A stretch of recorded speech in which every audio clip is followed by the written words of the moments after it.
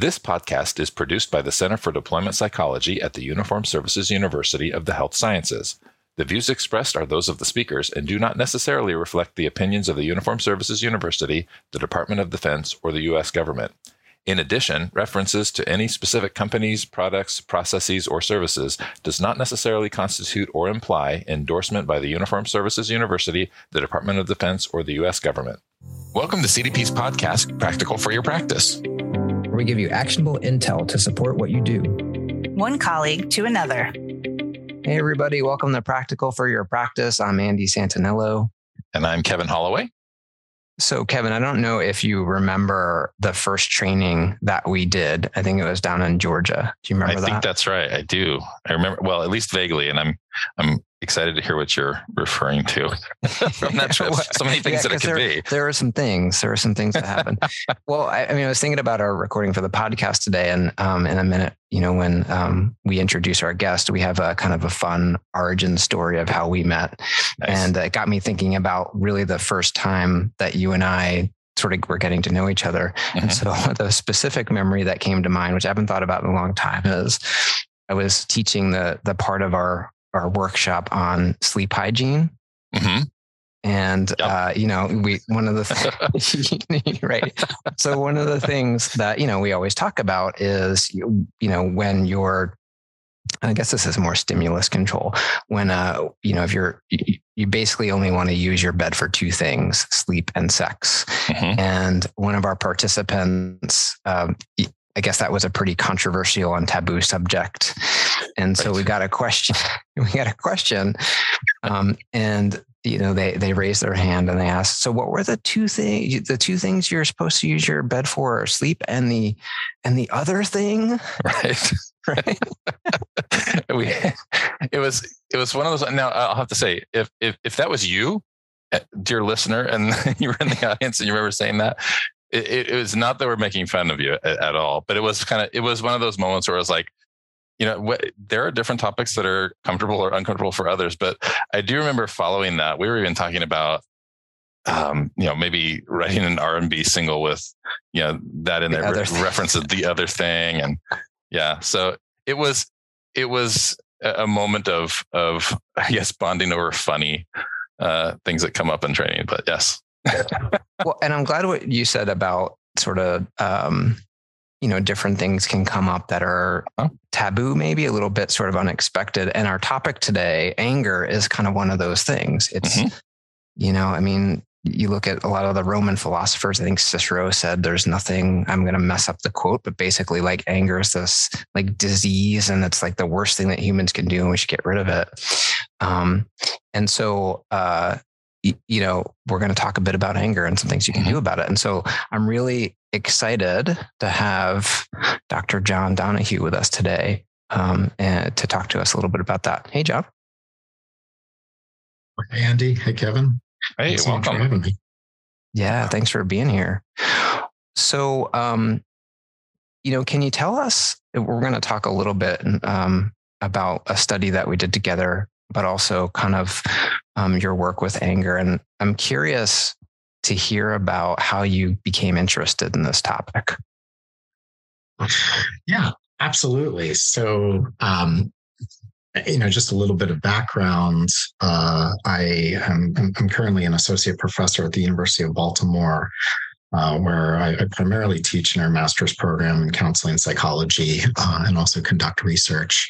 I've been there for about 8 years. And then I also do clinical work on the side at a nearby practice called the Maryland Anxiety Center. And, thinking about my work with anger, it really goes back to before I went to graduate school to train as a clinical psychologist.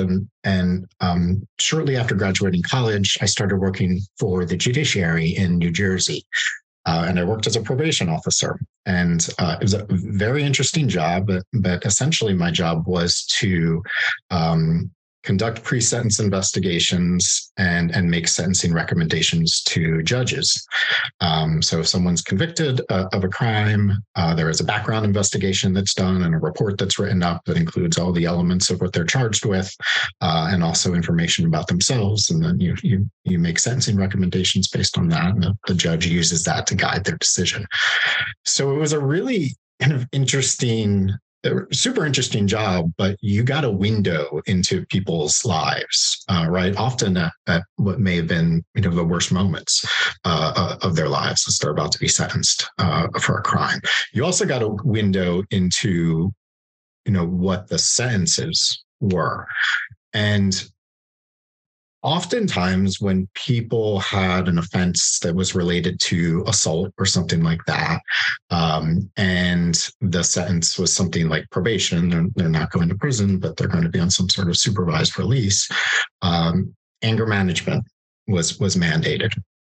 And I didn't know anything about anger management. I kind of knew about it in the same way that the general public knows about it. That's a thing people do when you get too angry and you lash out. It's supposed to help you calm down or build some skills. Again, I have a very superficial understanding. But the thing that always kind of got me was, seeing what folks were charged with, seeing their history. Oftentimes it didn't really seem to involve any anger. And I got curious about how this consequence was kind of levied out in a very kind of loose and heterogeneous way. So that got me thinking about, okay, people can aggress, people can be, violent towards others, and it's not necessarily related to anger. And then oftentimes it clearly is. And I got curious about that. So, I was fortunate to do some more work related to anger and the treatment of anger in graduate school, and then continued that work during postdoc. And that's where you and I started doing quite a bit of work together. I did not know that bit of your history, and that really sort of puts the work that you've done and your interest in the topic in a totally different context. So, the place where we sort of met on your journey was when I think you were at the Philadelphia VA, and you were a practicum student, right? Yeah, that's right. Yeah. And I think I sent you an email for some consultation, some resources. You did. I remember that. And you were actually working with another CD peer that we love and often have on the podcast, Dr. Lefkowitz. And I remember getting that email, and you were asking about, ACT for anger. And there was this little protocol that I put together for our residential program. And I think I said to you, don't do it. Don't do this. It hasn't been validated yet. Do traditional anger management. That's exactly what you said. Yeah. So there's something along the lines of, we developed this protocol, but there's really no evidence out there that we can consult to say that it works. Yeah. So then what happened? So, right. Yeah. The natural next question. I took Andy's advice, and I, put together an anger group at the Philadelphia VA. And I used a kind of standard cognitive behavioral therapy protocol that had been studied quite extensively. And that was the focus at that time during that practicum experience. And it was a really wonderful experience as far as getting exposed to, what are some of the empirical supported approaches to working with anger, particularly anger in a military veteran population. And just for our listeners, could you mention what are some of the basic tenets of like really kind of standard anger management approaches at the time? Yeah, absolutely. So if you start with, what anger is, and you can think about anger as really an emotional experience that varies on a continuum with, mild irritation at the low level on up to something like, rage at the high level. And from a cognitive behavioral perspective, we tend to think of it as, consisting of these three broad elements. So you have the physiological experience of anger. So kind of what's going on in your body. And anger is a very physical experience with lots of fight or flight activity. Not all the time, but it can be. The kind of cognitive elements. So what are the thoughts that might be going through your mind that kind of prompt anger or strengthen that experience? And then also your behaviors or your behavioral urges. So how are you responding to it? Are you lashing out aggressively? Are you suppressing it? Are you doing something else? So a typical CBT protocol typically employs techniques that can target those three areas, really beginning with psychoeducation around what anger is, then moving into some more behavioral techniques that can soothe that physiological activation. So some deep breathing or relaxation techniques. And this is just an example. They're going to vary across protocols.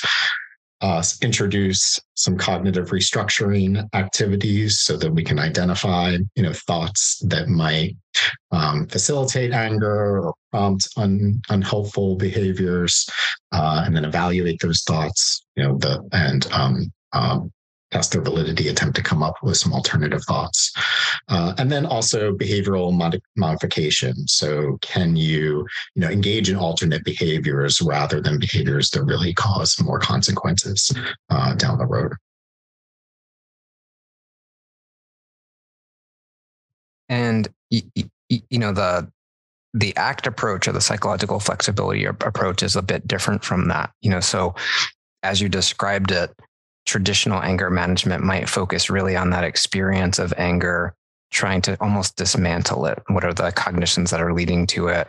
How do you sort of calm down the physiological responses? And the idea is that is going to lead to less aggressive behaviors. Is that pretty on target? Yeah, I would say it's exactly right. Very kind of mechanistic in that way. You and I had a different sort of idea about this, that it wasn't necessarily anger that was the problem. It was really the lack of values consistent behavior that was occurring while somebody was angry. And we thought that maybe there might be a way to sort of shift the perspective and work on that more behavioral component, and also one's relationship with anger to maybe have different outcomes. And that's sort of how we came up with the idea of doing this pilot study. Yeah, that's absolutely right. So I took your advice at that time, which was excellent advice, by the way, but was always interested in kind of continuing with that work and studying that protocol that you had developed. So kind of fast forward to after I completed graduate school and went on to a postdoc at the Portland VA Medical Center out in Portland, Oregon, and it was a research and clinical postdoc. So part of what I was going to do was construct a research project, and I was working primarily in the PTSD clinic there for my clinical work, and it just seemed like that was the time. To really take the time to study this, right? So at the time, it when you and I first emailed, that protocol wasn't really ready for prime time, right? Is my read from you. But this was a nice opportunity for us to evaluate, whether or not it was, or at least get some preliminary evidence.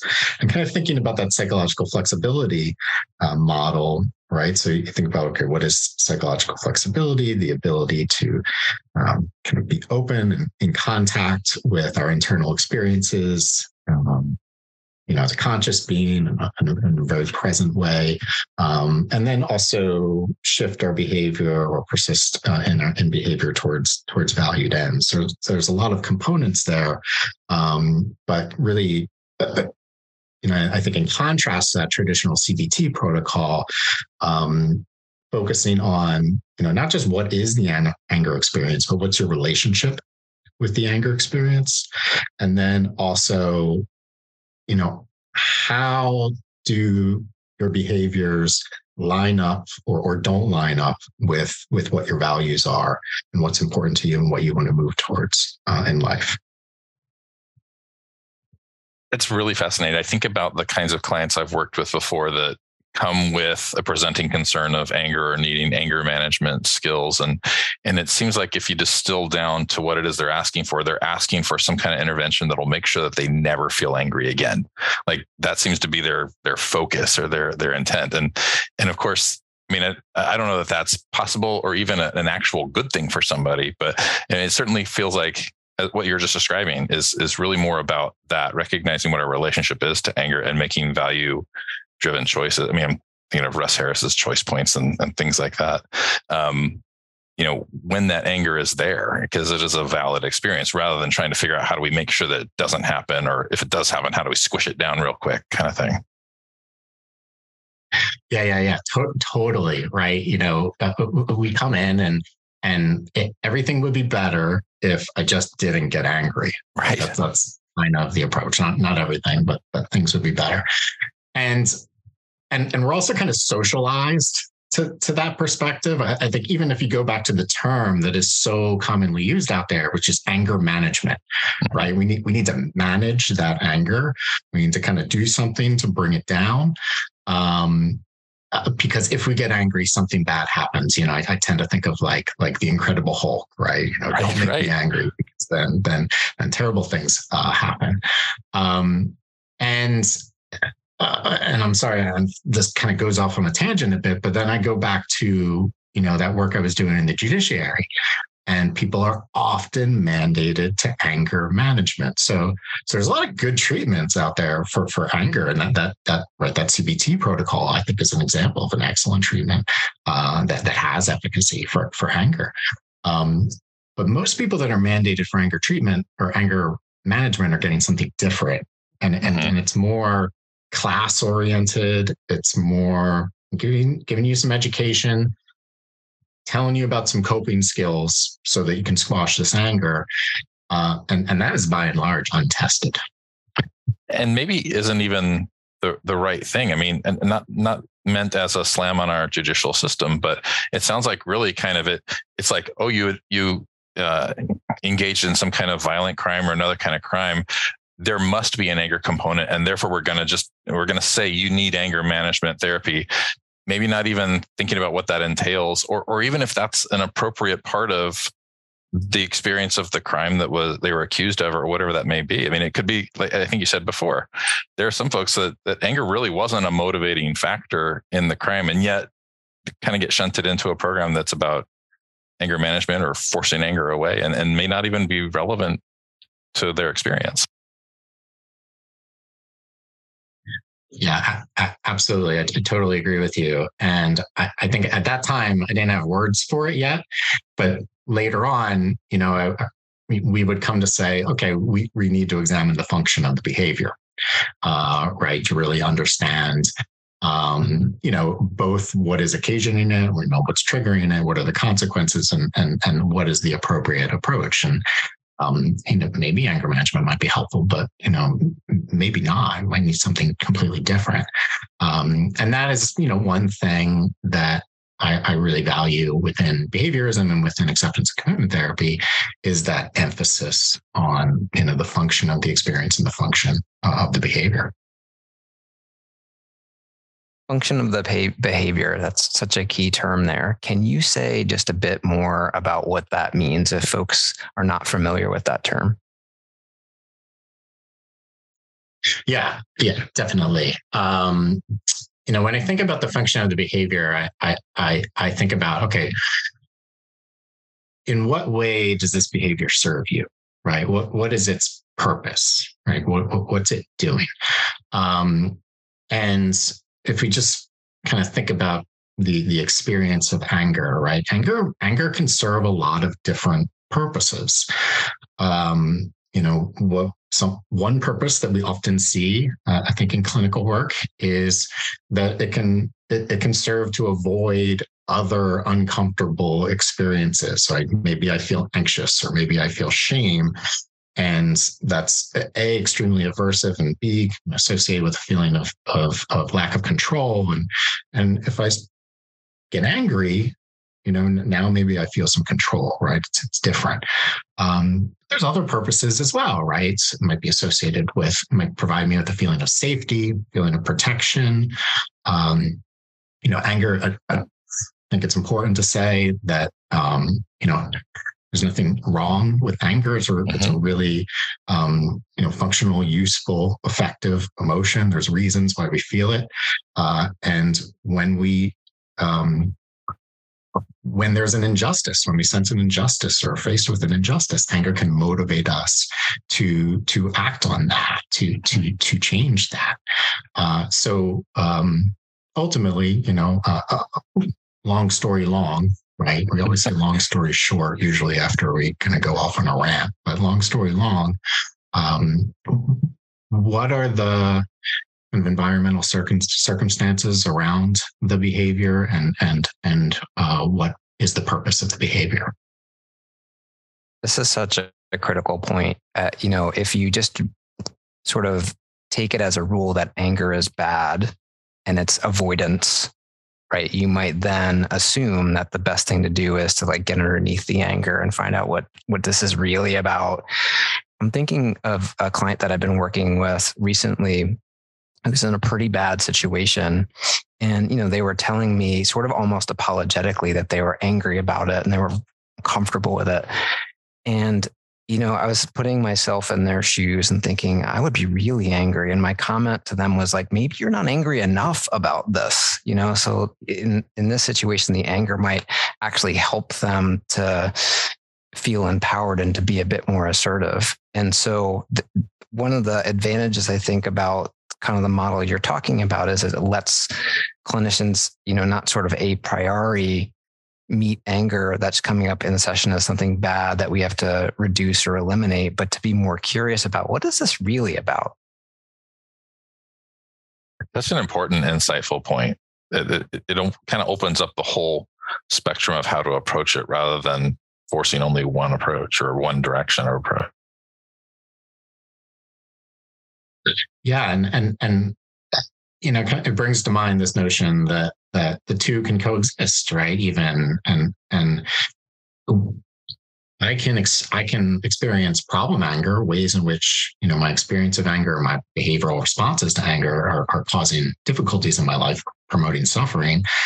And yet there are also going to be plenty of times where I'm angry and it's justified, right? It's a signal that something's going on in my environment that needs to be attended to. And as you said, Andy, maybe there are instances in which I'm not angry enough, right? So this, again, I kind of, not to belabor the point, this kind of perspective that I think we're kind of socialized to, which is we shouldn't get mad, we shouldn't get angry, can be problematic in that way, because we might not actually be, fully aware to our environment and the consequences of suppressing that anger. Can continue in harmful situations. I'm thinking of maybe a relationship where a person is actively, harmful to another person, but they kind of suppress the anger, feel like they shouldn't get angry. And then that allows them to potentially persist in that relationship in an unhelpful way. I'm thinking a lot about the veterans and service members that I've had a chance to work with, and I know you've worked a bunch with them too, and Kevin as well.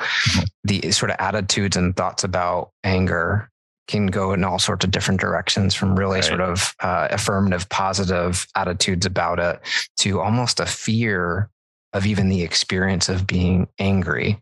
I think that, like what you were saying about that assumption, that societal assumption and socialization into thinking about anger in a specific way. And so, when you're working with somebody in session and you do get a sense that maybe their attitudes or the sort of the programming they have around the experience of anger is maybe getting in the way of the client really appreciating the function of their anger, what might be a question or something that you might do to help them to be a little bit more curious about that? Yeah, so that's a great question. I'm kind of trying to put myself in the room right now and think about that. And I think first, I might settle into what the experience is here, right? In the here and now. What is the person noticing? Because I think when we just sit at that anger level, right, there's lots of ways in which we get kind of fused or entangled with that. But, what exactly is coming up for you?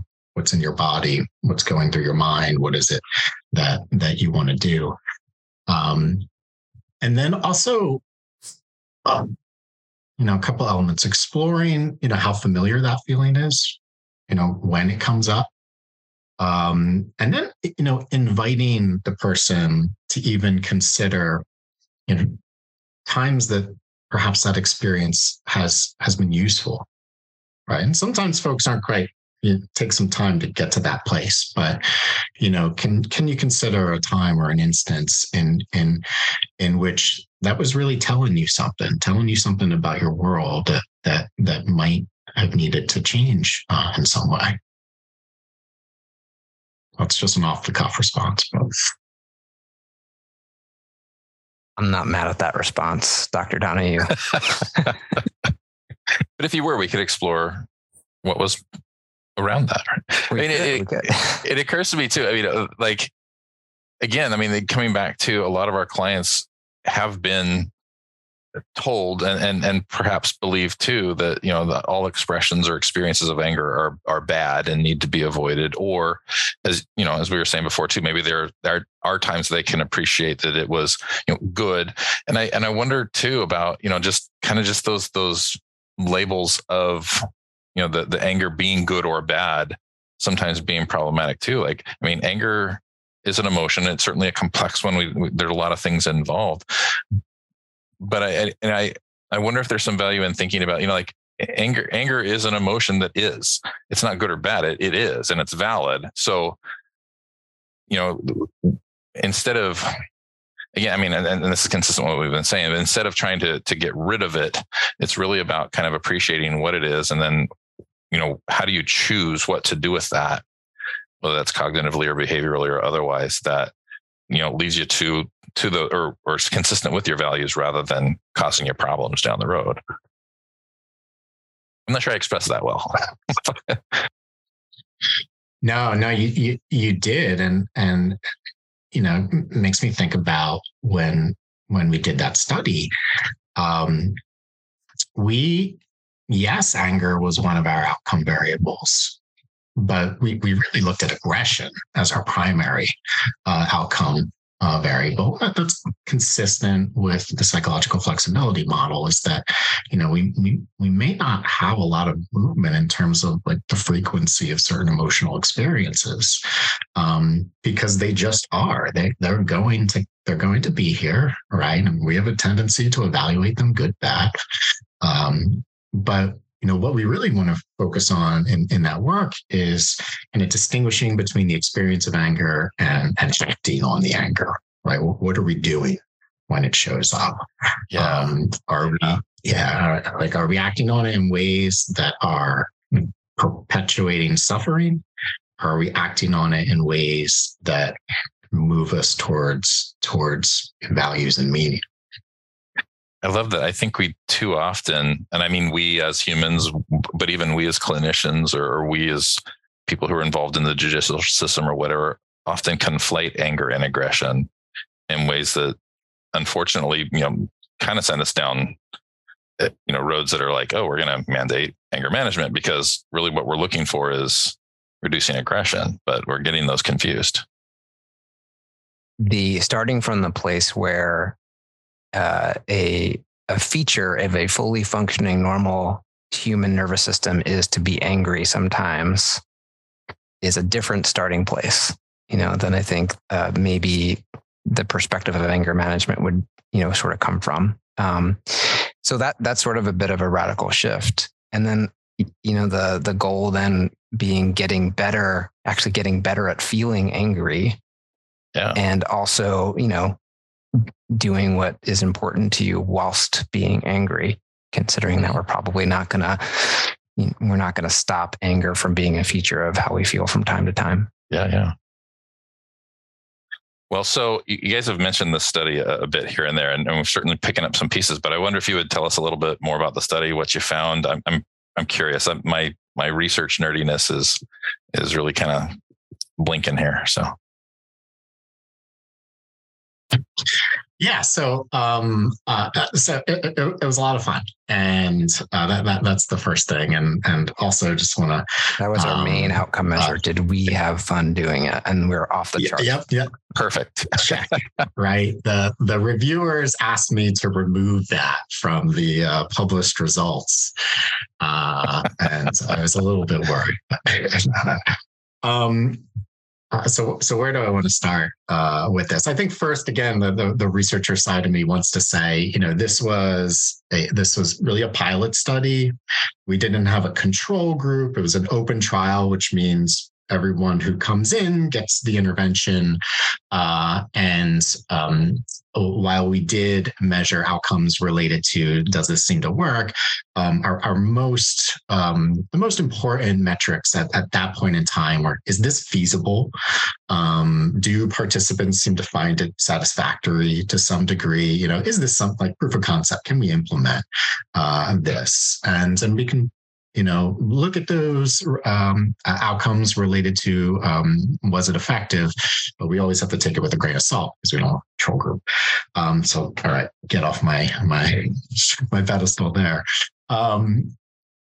So, I reached out to Andy again and said, all right, we're in a different situation now. I think we should do this in a research context. And what we did, and I think your protocol at the time was 6 sessions or so. Yeah, it was 6 sessions. It was like a rolling group. It was meant to be like a group therapy. So there was all sorts of reasons that it wasn't going to be a great research protocol.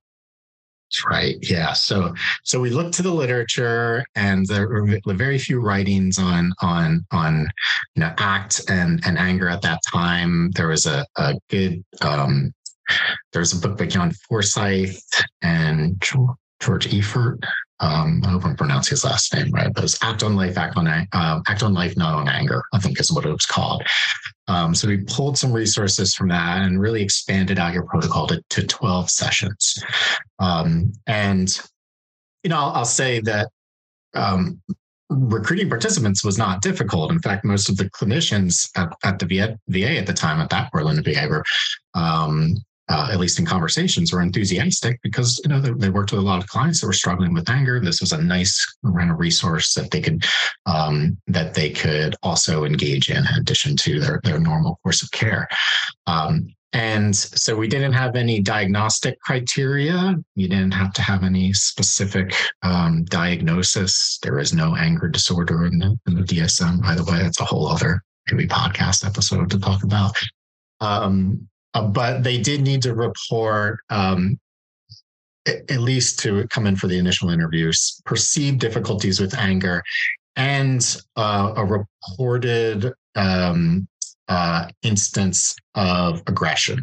And that could be verbal or physical. So we were trying to recruit people who have had experiences where they've acted on that anger in an aggressive way.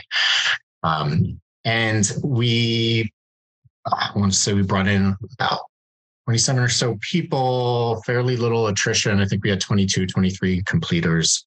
Sorry, it's a few years ago, so we're getting some of the details. But then they went through the groups. And the groups were conducted by, again, small pilot study. They were conducted by myself and my colleague, Mary Marsiglio. She was a postdoc at the time. She's also a clinical psychologist. And the outcome measures that we employed were anger. So we used the dimensions of anger reactivity. Also a 1-item temper scale. In addition to that, we used measures of aggression, one validated measure, the aggression questionnaire, and then also self-reports of kind of like a daily, like a self-monitoring of perceived aggressive experiences. We also had a measure of experiential avoidance, AAQ or the AAQ2, and a measure of quality of life. We used the quality of life inventory. So then we measure people at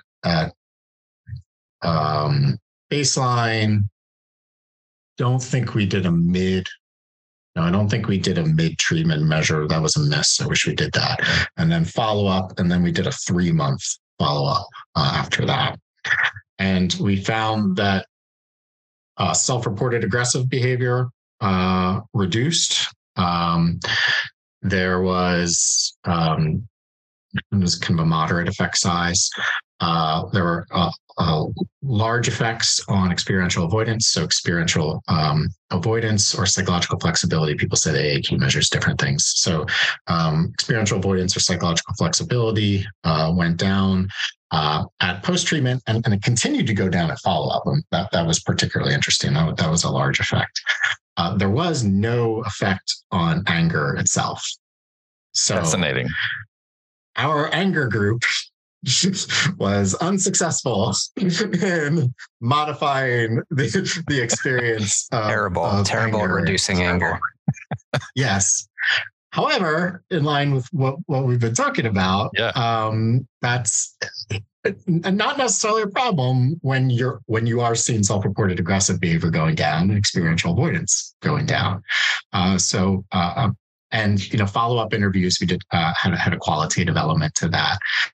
Kind of reflected that, some of the statements that people made, but overall it was feasible. We were able to implement it. Participants routinely rated it quite high in terms of their satisfaction, and we had some interesting findings in terms of anger versus aggression versus experiential avoidance. No changes in quality of life, but there's also all sorts of subscales we could have dug into that we didn't. But that is fascinating, and I mean, as much as it's almost a little funny to say that the anger management group didn't reduce anger, that's really consistent with, like you said, it's consistent with what we've been talking about. Like you wouldn't necessarily expect the experience of anger to reduce because it just is. It's the problematic things that come from that, the aggressiveness and other things. So I mean, that's really fascinating to me. That the lack of change in anger, and in some ways actually supports the way to think about it, the construct there. Yeah, same. I had the exact same reaction, and there's often in psychology research, you're kind of striving for statistical significance, and there's a bias towards statistically significant results in the literature as a result. But here, having that lack of change was, as you said, very theoretically consistent, and where we did see change was where we really wanted to see change, which was in self-reported aggression and experiential avoidance. So we haven't replicated this study, but I'm happy to say that there's a fair amount of ACT researchers out there. And one that comes to mind who's doing really, really awesome work is Amy Zarling. And Amy is doing work with essentially domestic violence offenders. Yeah. Really, really fascinating work, which really is comparing the Luth model, which is more of the traditional CBT for anger model, with sort of the ACT model. And some of that research is really interesting. So although there hasn't been a direct replication of the study, there are sort of fellow travelers out there who are trying to look at anger through the lens of psychological flexibility and aggression through the lens of psychological flexibility, and helping folks who have got into a situation where they've made some really poor choices reclaim their values and maybe start to lead a lifestyle that's more aligned with how they actually want to be.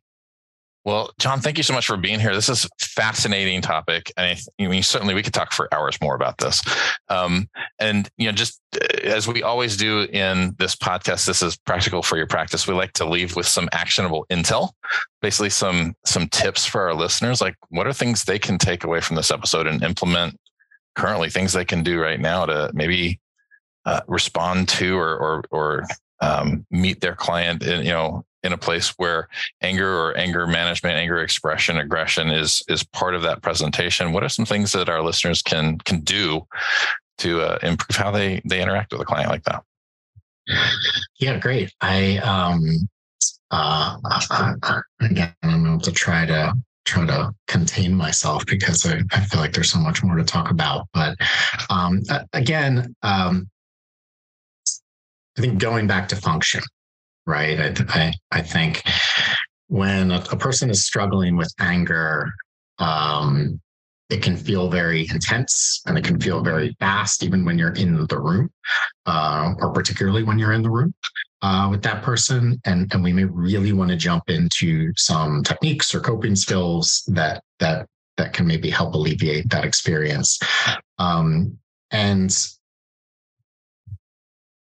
in contrast, we could take time to explore the experience more, kind of lean into it, really try to understand it, right? Having the person kind of track their anger experience, understand the context in which it shows up versus when it doesn't, and really taking the time that we should to examine the function of the anger experience or the aggressive behavior, so that we're in a good position to respond effectively rather than kind of toss coping skills. Not saying that we're out there tossing coping skills at people. I really love that. Well, I really love that because I think sometimes, we as clinicians respond in ways to try to minimize or reduce our own discomfort with what's going on in the room, right? And so certainly that's one of those times where our clients are expressing anger or talking about anger that I know I've felt a pull to jump in and try to resolve that. Let's fix it because this makes me uncomfortable. But maybe kind of giving ourselves permission to sit there in the discomfort and explore that with our clients, more modeling that perhaps for them a little bit. I really do love that. Yeah.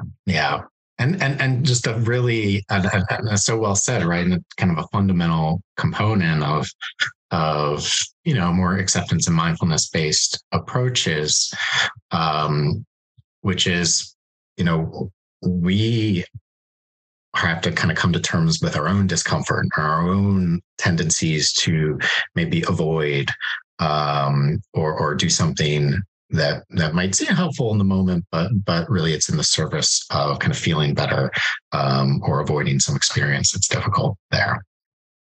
So talked about function. I guess another element of that would be values. Right. So values is such a critical component of this. And I think values plays a role in a lot of different ways. So first thing is considering the route with which someone came to you, right? Sometimes when it's anger, it not to say it's always mandated, but it might be mandated in some other way, right? Someone else is telling you need to do this, or this needs to happen if you continue working, or whomever, right? There are different ways that something can be kind of quote unquote mandated. So where a person kind of comes in and their perspective towards it really, really matters. And that's an area where I think values is particularly important in introducing it early. Again, not to say that this has to happen, but I think it can be useful in getting that buy-in. I remember way back in graduate school, working with a client, as you sometimes do in graduate school, at the end, you say, you talk to them about, okay, what you find helpful, what you find not so helpful, and you kind of want to take so that you could take something else out of that experience. And I remember that client say, I've been to a lot of anger management programs, but then we came in here and you started talking about values. And I thought, well, this is different. But it can really serve as a great hook. And then think about that in terms of when you're considering those alternative behaviors and really couching those alternative behaviors in the context of values. That might have been a little jargony, but let me know if there are any questions. We have a well-informed listening audience, I think. So. Well, thank you so much for being on Practical for Your Practice, John. It was really, really good to get to connect with you again and revisit some old memories. And I sincerely appreciate, you giving our listeners maybe some different perspectives that they might be able to bring into the room when they are face to face with somebody who is, in a place where they're really angry. So thanks for being here. Yeah, thanks so much for inviting me. This was really great. I enjoyed myself. Yeah, thank you for coming. And as we know, enjoyment and fun is the most important outcome measure. Exactly. Just keeping with the theme. And alongside of that, I'm hoping this was useful. All right. Well, thanks so much. Absolutely was useful. I'm going to reassure you there. It was certainly useful. And thanks for being with us, everybody, on Practical for Your Practice. And we will look forward to chatting with you next time. Thanks for listening to Practical for Your Practice. Please feel free to subscribe, rate, and join in on the conversation in the comments. Until next time.